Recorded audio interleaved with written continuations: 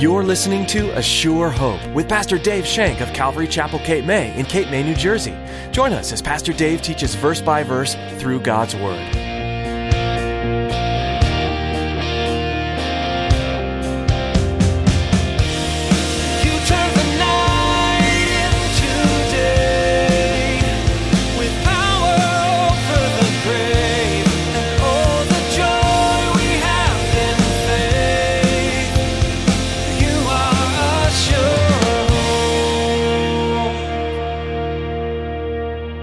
When he defeated the Amorites? Remember when he defeated these guys? Remember when he did this? Remember when he did that? See, our hearts need to be prepared for what God is going to do now by remembering what God has done. God is always faithful. He is the same yesterday, today, and forever. And we need to be reminded that He is always faithful. You may be going through a real tough time right now, and you're wondering where God is. You need to be reminded that God is faithful. God is faithful, and He will do things according to His purpose. God hasn't changed. He's the same today as He was yesterday, and He will be in the future. God is faithful to us no matter what, even when we can't feel Him or see Him moving. Pastor Dave reminds us today to trust in God no matter what, remembering all He's done and all He's promised to do. Now here's Pastor Dave in the book of Judges chapter 7 with part 1 of his message, How Many is Too Many?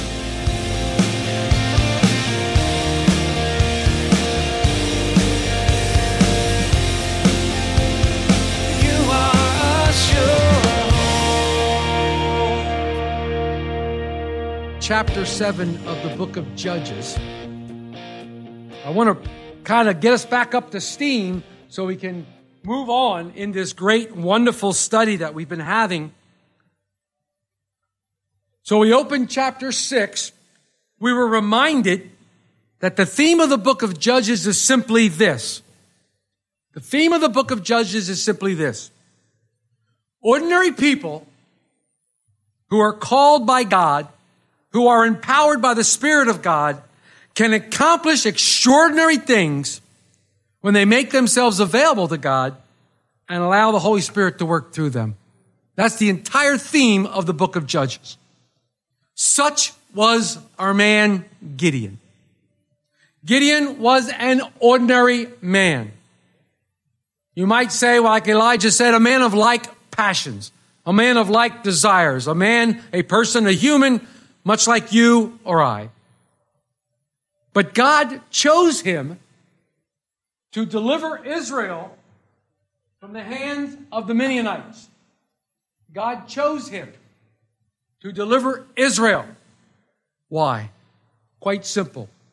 The Israelites have gotten back into the cycle. They fell back into the cycle. Remember the cycle?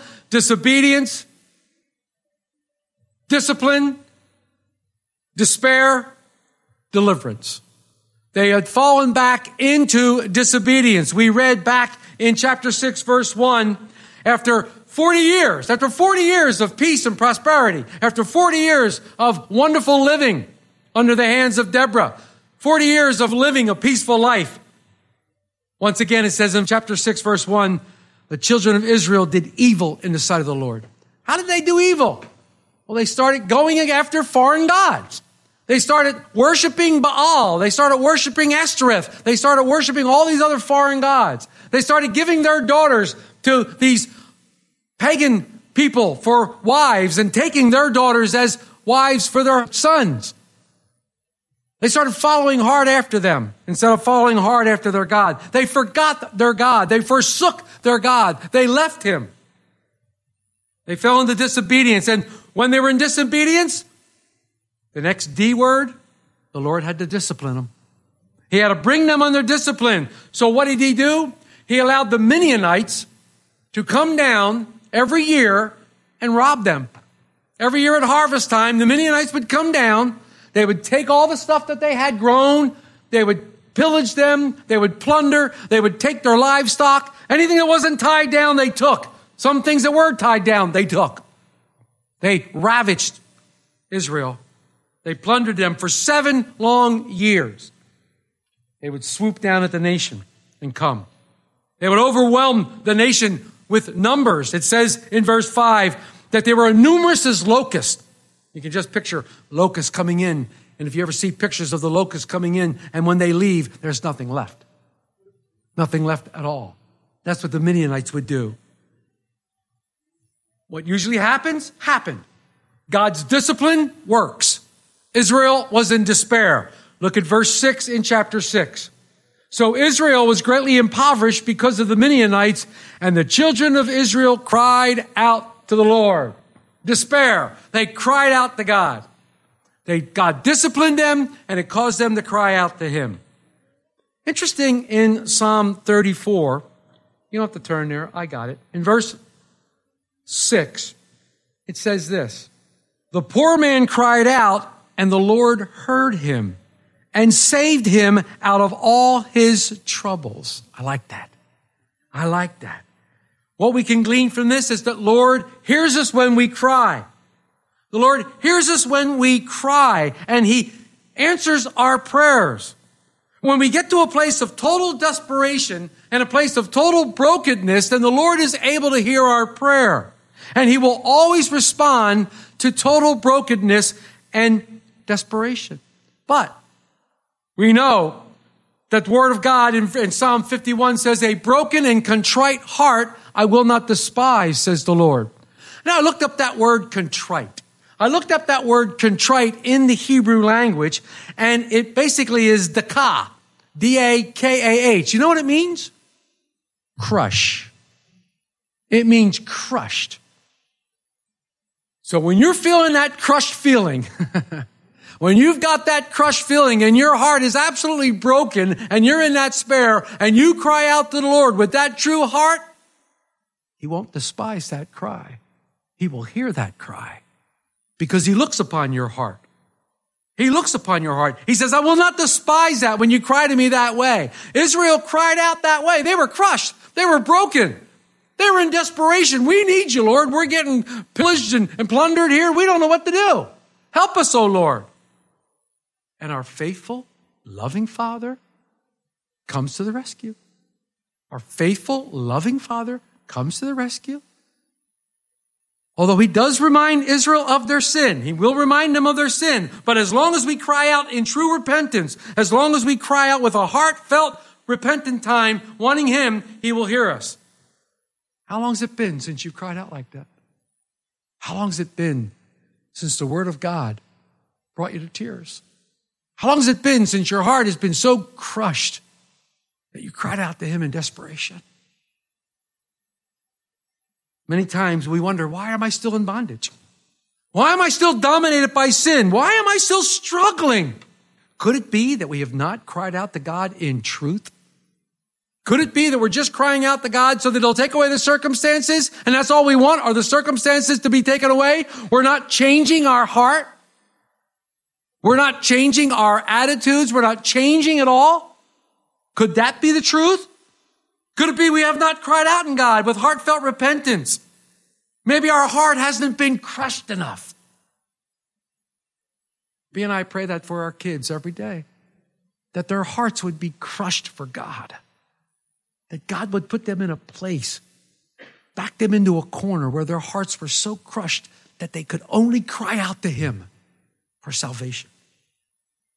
See, we must seek the Lord in all honesty and sincerity, because the Lord knows your heart. When you're seeking the Lord just for a quick fix, when you're seeking the Lord just to have a Band-Aid put on your boo-boo, the Lord knows that. And he even does that sometimes. He will even make a quick fix for you, but you eventually always fall back into that besetting sin. You always fall back because it hasn't been a heartfelt cry. It hasn't been something where you feel, okay, Lord, I've had it. I'm done. You haven't cried out with Popeye. That's all I can stand because I can't stand no more. You haven't cried out like that. You wanted to fix, but you never changed your heart. But we can glean something from Israel. We can glean something from the book of Judges because every single time Israel cried out, God answered. Every single time. Our God is so faithful. He is so gracious. And his mercy is abounding, and it's new every morning. God heard the cries of Israel as a nation, and he sent them a prophet. But they were scratching their head. Why'd you send a prophet, Lord? But the prophet was to prepare their hearts. The prophet was to prepare their hearts for What was about to happen? Their hearts needed to be righted to him. So what God did through the prophet, he reminded them of his faithfulness. Because the prophet told them, remember when he took our forefathers out of Egypt? Remember when he defeated the Amorites? Remember when he defeated these guys? Remember when he did this? Remember when he did that? See, our hearts need to be prepared for what God is going to do now by remembering what God has done. God is always faithful. He is the same yesterday, today, and forever. And we need to be reminded that he is always faithful. You may be going through a real tough time right now, and you're wondering where God is. You need to be reminded that God is faithful. God is faithful, and he will do things according to his purpose. He reminds the nation of Israel of his past victories. He reminds them that he drove out all the oppressors. He tells them not to fear in verse 10. I love verse 10 in chapter 6 because he tells them not to fear. He says, also I said to you, I am the Lord your God. Do not fear the gods of the Amorites in whose land you dwell. But you have not obeyed my voice.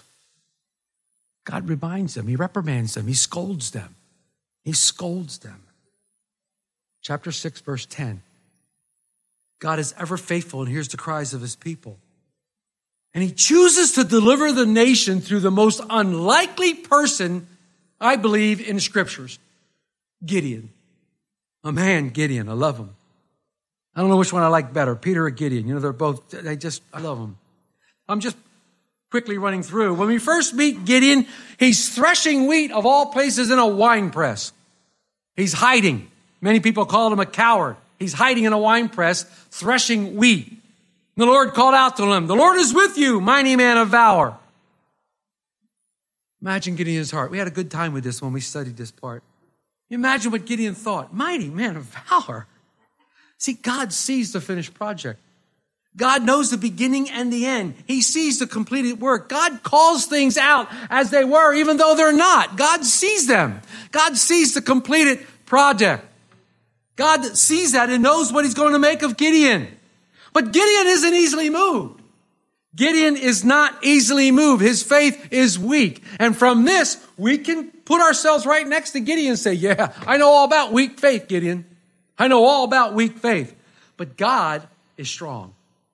Praise God, he is a lot stronger than Gideon's faith. God is a lot stronger. A great God could use a very, very small, weak Gideon. Gideon makes a lot of excuses to the Lord. He reminds me of Moses when Moses was before the Lord in Exodus before the burning tree. You know, sometimes when the Lord calls me, I make excuses. When the Lord tells me, go visit that guy and talk to him. Oh, he won't accept, Lord. He won't even hear me. He doesn't need you. I make the decision instead of the Lord.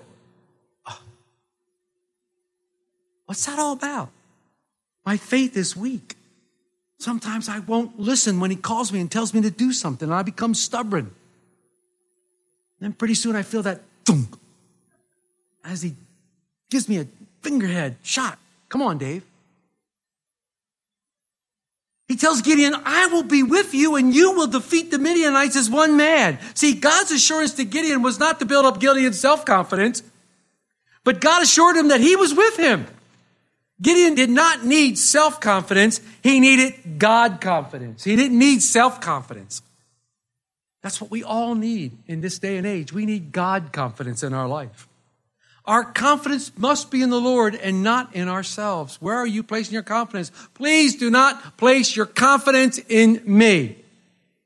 You will be sorely disappointed if you place your confidence in me. Place your confidence in the Lord. Place your confidence in the Lord. Paul was a confident disciple. You read how many times he says confident in Philippians 1:6, being confident of this very thing. He who began a good work in you will be faithful to complete it until the day of Jesus Christ. Paul was a confident disciple. His confidence was not in man. His confidence was not in his own ability. His confidence was none other than the risen Savior, Jesus Christ. And that's where our confidence needs to be. It's important to know that God sent us, but it's even greater to know that God is going with us on the mission. He's going with us on the mission. God gave that assurance to Moses in Exodus 3. He gave the assurance to Joshua in Joshua 1:9. And Jesus gives us an assurance in the Great Commission in Matthew 28. And yes, I am with you even until the end of the age. Jesus is with us. But the Lord decides to test Gideon's faith. He asks him to tear down the altar of Baal that belonged to his father. Gideon does so and is rebuked by the city people the next morning. But his father all of a sudden stands up. His father is inspired by Gideon's faith. The Spirit of the Lord came upon Gideon. Now Gideon is ready. God had called him. God had tested his faith. God had proven himself strong on Gideon's part. And now God says, you're ready. Now, Gideon, here's the power to do what I've called you to do. The Spirit of the Lord comes upon him. Talked a lot about this power from the Holy Spirit. Many of us are trying to live the Christian life without this power. And our noses are getting red from bumping our faces into walls because we're trying to live without the power of the Holy Spirit. You need that power. You need that power. Gideon needed that power. Everybody who's done anything for the Lord all through Scripture has had that power of the Holy Spirit. Why should we be any different? We need the power of the Holy Spirit. Power comes upon him and he blows the trumpet, and all these men throughout the nation come to help. They're all there. Woohoo! It wasn't the trumpet blast that got the men to come. It wasn't because of Gideon. It was because of God. It wasn't any type of program that Gideon had. 10 steps to get rid of the Midianites. And he wrote a book. It was a movement of the Holy Spirit that got these men to go. Zechariah puts it real clear, folks. Not by power, not by might, but by my Spirit, says the Lord. By the Holy Spirit. But Gideon's faith once again is weakened, and he asks for some additional assurance, and the Lord obliges him with the fleece. And we talked about that. So as we get to chapter 7, didn't think I would get there, did you? As we get to chapter 7, the stage has been set for the deliverance of the nation Israel. God is now going to deliver them out of the hand of the Midianites. God is certainly ready to do his part, but there seems to be a problem with Gideon's army. Seems to be a problem with Gideon's army. They seem to have a problem with numbers. As we begin chapter 7, look at verse 1. Everything in its place, and read verse 1.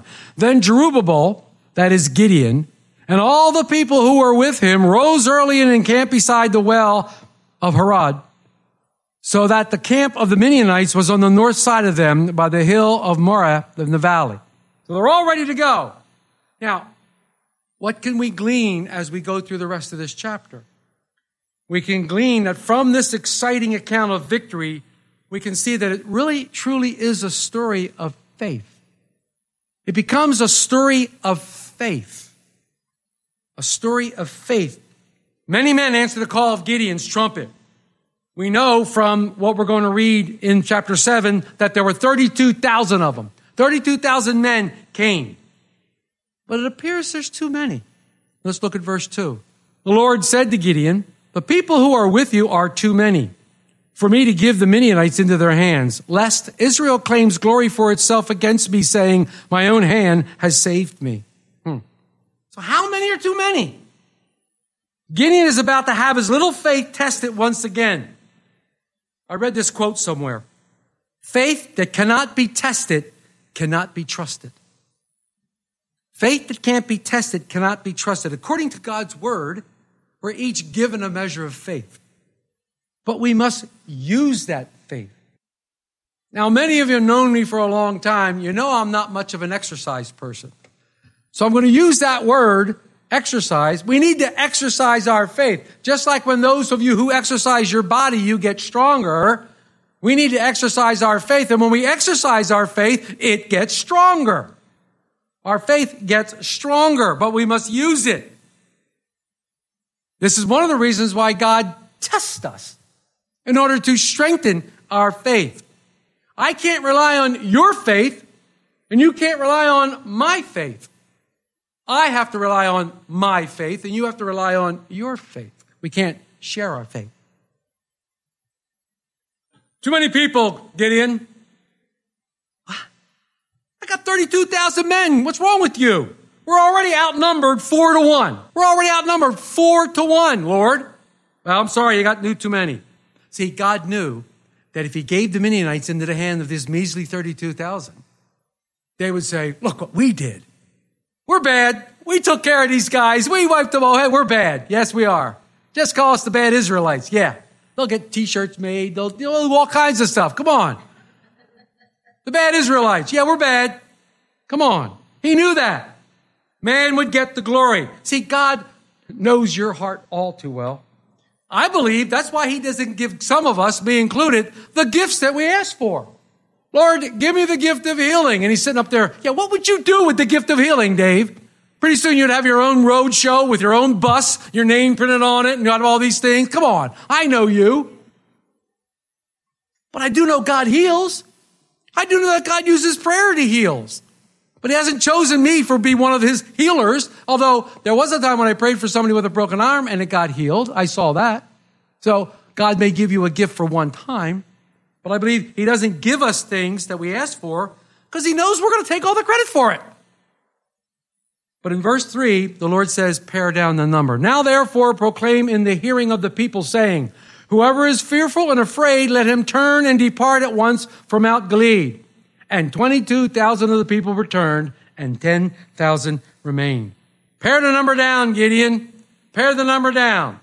So Gideon says, if you're afraid, leave. 22,000 left. I can just see Gideon looking at God. Great, Lord. It used to be 4-1. Now it's 14-1. Great. Can't imagine this. But in reality, Gideon was obeying the law of Moses. If you look at Deuteronomy 20, verse 8, Gideon really is obeying the law of Moses. It says in verse 8 of chapter 20, the officer shall speak further to the people and say, what man is there who is fearful and faint-hearted? Let him go and return to his house, lest the heart of his brethren faint like his heart. So Gideon was doing what he was told to. The fearful and the trembling are difficult for God to use. God cannot use us when we're trembling in fear. I believe that's why every time Jesus came into a room, the first words out of his mouth was what? Fear not. Fear is the opposite of faith. Fear is the opposite of faith. What did the angel say at Jesus' birth to the shepherds? Fear not. Fear not. They were seeing this heavenly host of angels. You don't think their knees were knocking? You don't think there was a tendency for them to be afraid? 2 Timothy 1 verse 7 says, for God has not given us a spirit of fear, but of power and of love and of a sound mind. We must rely on the Holy Spirit. If we trust in something other than the Holy Spirit, we become afraid and we become fearful. If you're not trusting in God, you're being fearful. And I'll never forget, and I think I've said this to some of you, after Elizabeth Elliot's husband was killed by those natives in Ecuador, I think it was, she returned to Ecuador. And she had amazing ministry, and she actually led one of the killers of her husband to the Lord. And when she came back to the States, somebody asked her, weren't you afraid? And she says, when you're in the will of the Holy Spirit, there is no fear. You are a sure. Pastor Dave Shank will continue his series in the book of Judges next time you join us for A Sure Hope. In the meantime, you can listen to this teaching and others from this series online at ASureHopeRadio.com. We'd encourage you to download these messages so they're available wherever you are. We know how busy life can get, but there's always a time to pause, even if only for a few minutes. Those short breaks could be filled with the study of God's Word and the uncovering of treasures from its verses. You can also subscribe to our podcast on iTunes, gaining access to the latest messages as soon as they're posted. Find out more at ASureHopeRadio.com. If you're looking for a church family and happen to be in the Cape May area, we'd love to have you join us for a time of worship and Bible study. Calvary Chapel Cape May meets weekly on Sunday at 8:30 and 10:30 a.m. Both services offer nursery and Sunday school, where your children will be well cared for as they learn about the love of Jesus. Give us a call for more information. Our number is 609-884-5821. Again, that's 609-884-5821. You're also welcome to join us Wednesday nights at 7 for our verse-by-verse study through the Bible. Thanks for listening to today's message from the book of Judges. We pray you continue to be blessed as you study the Word and that you discover Jesus working in your life. Pastor Dave will be back soon for another in-depth look at this Old Testament book, right here on A Sure Hope.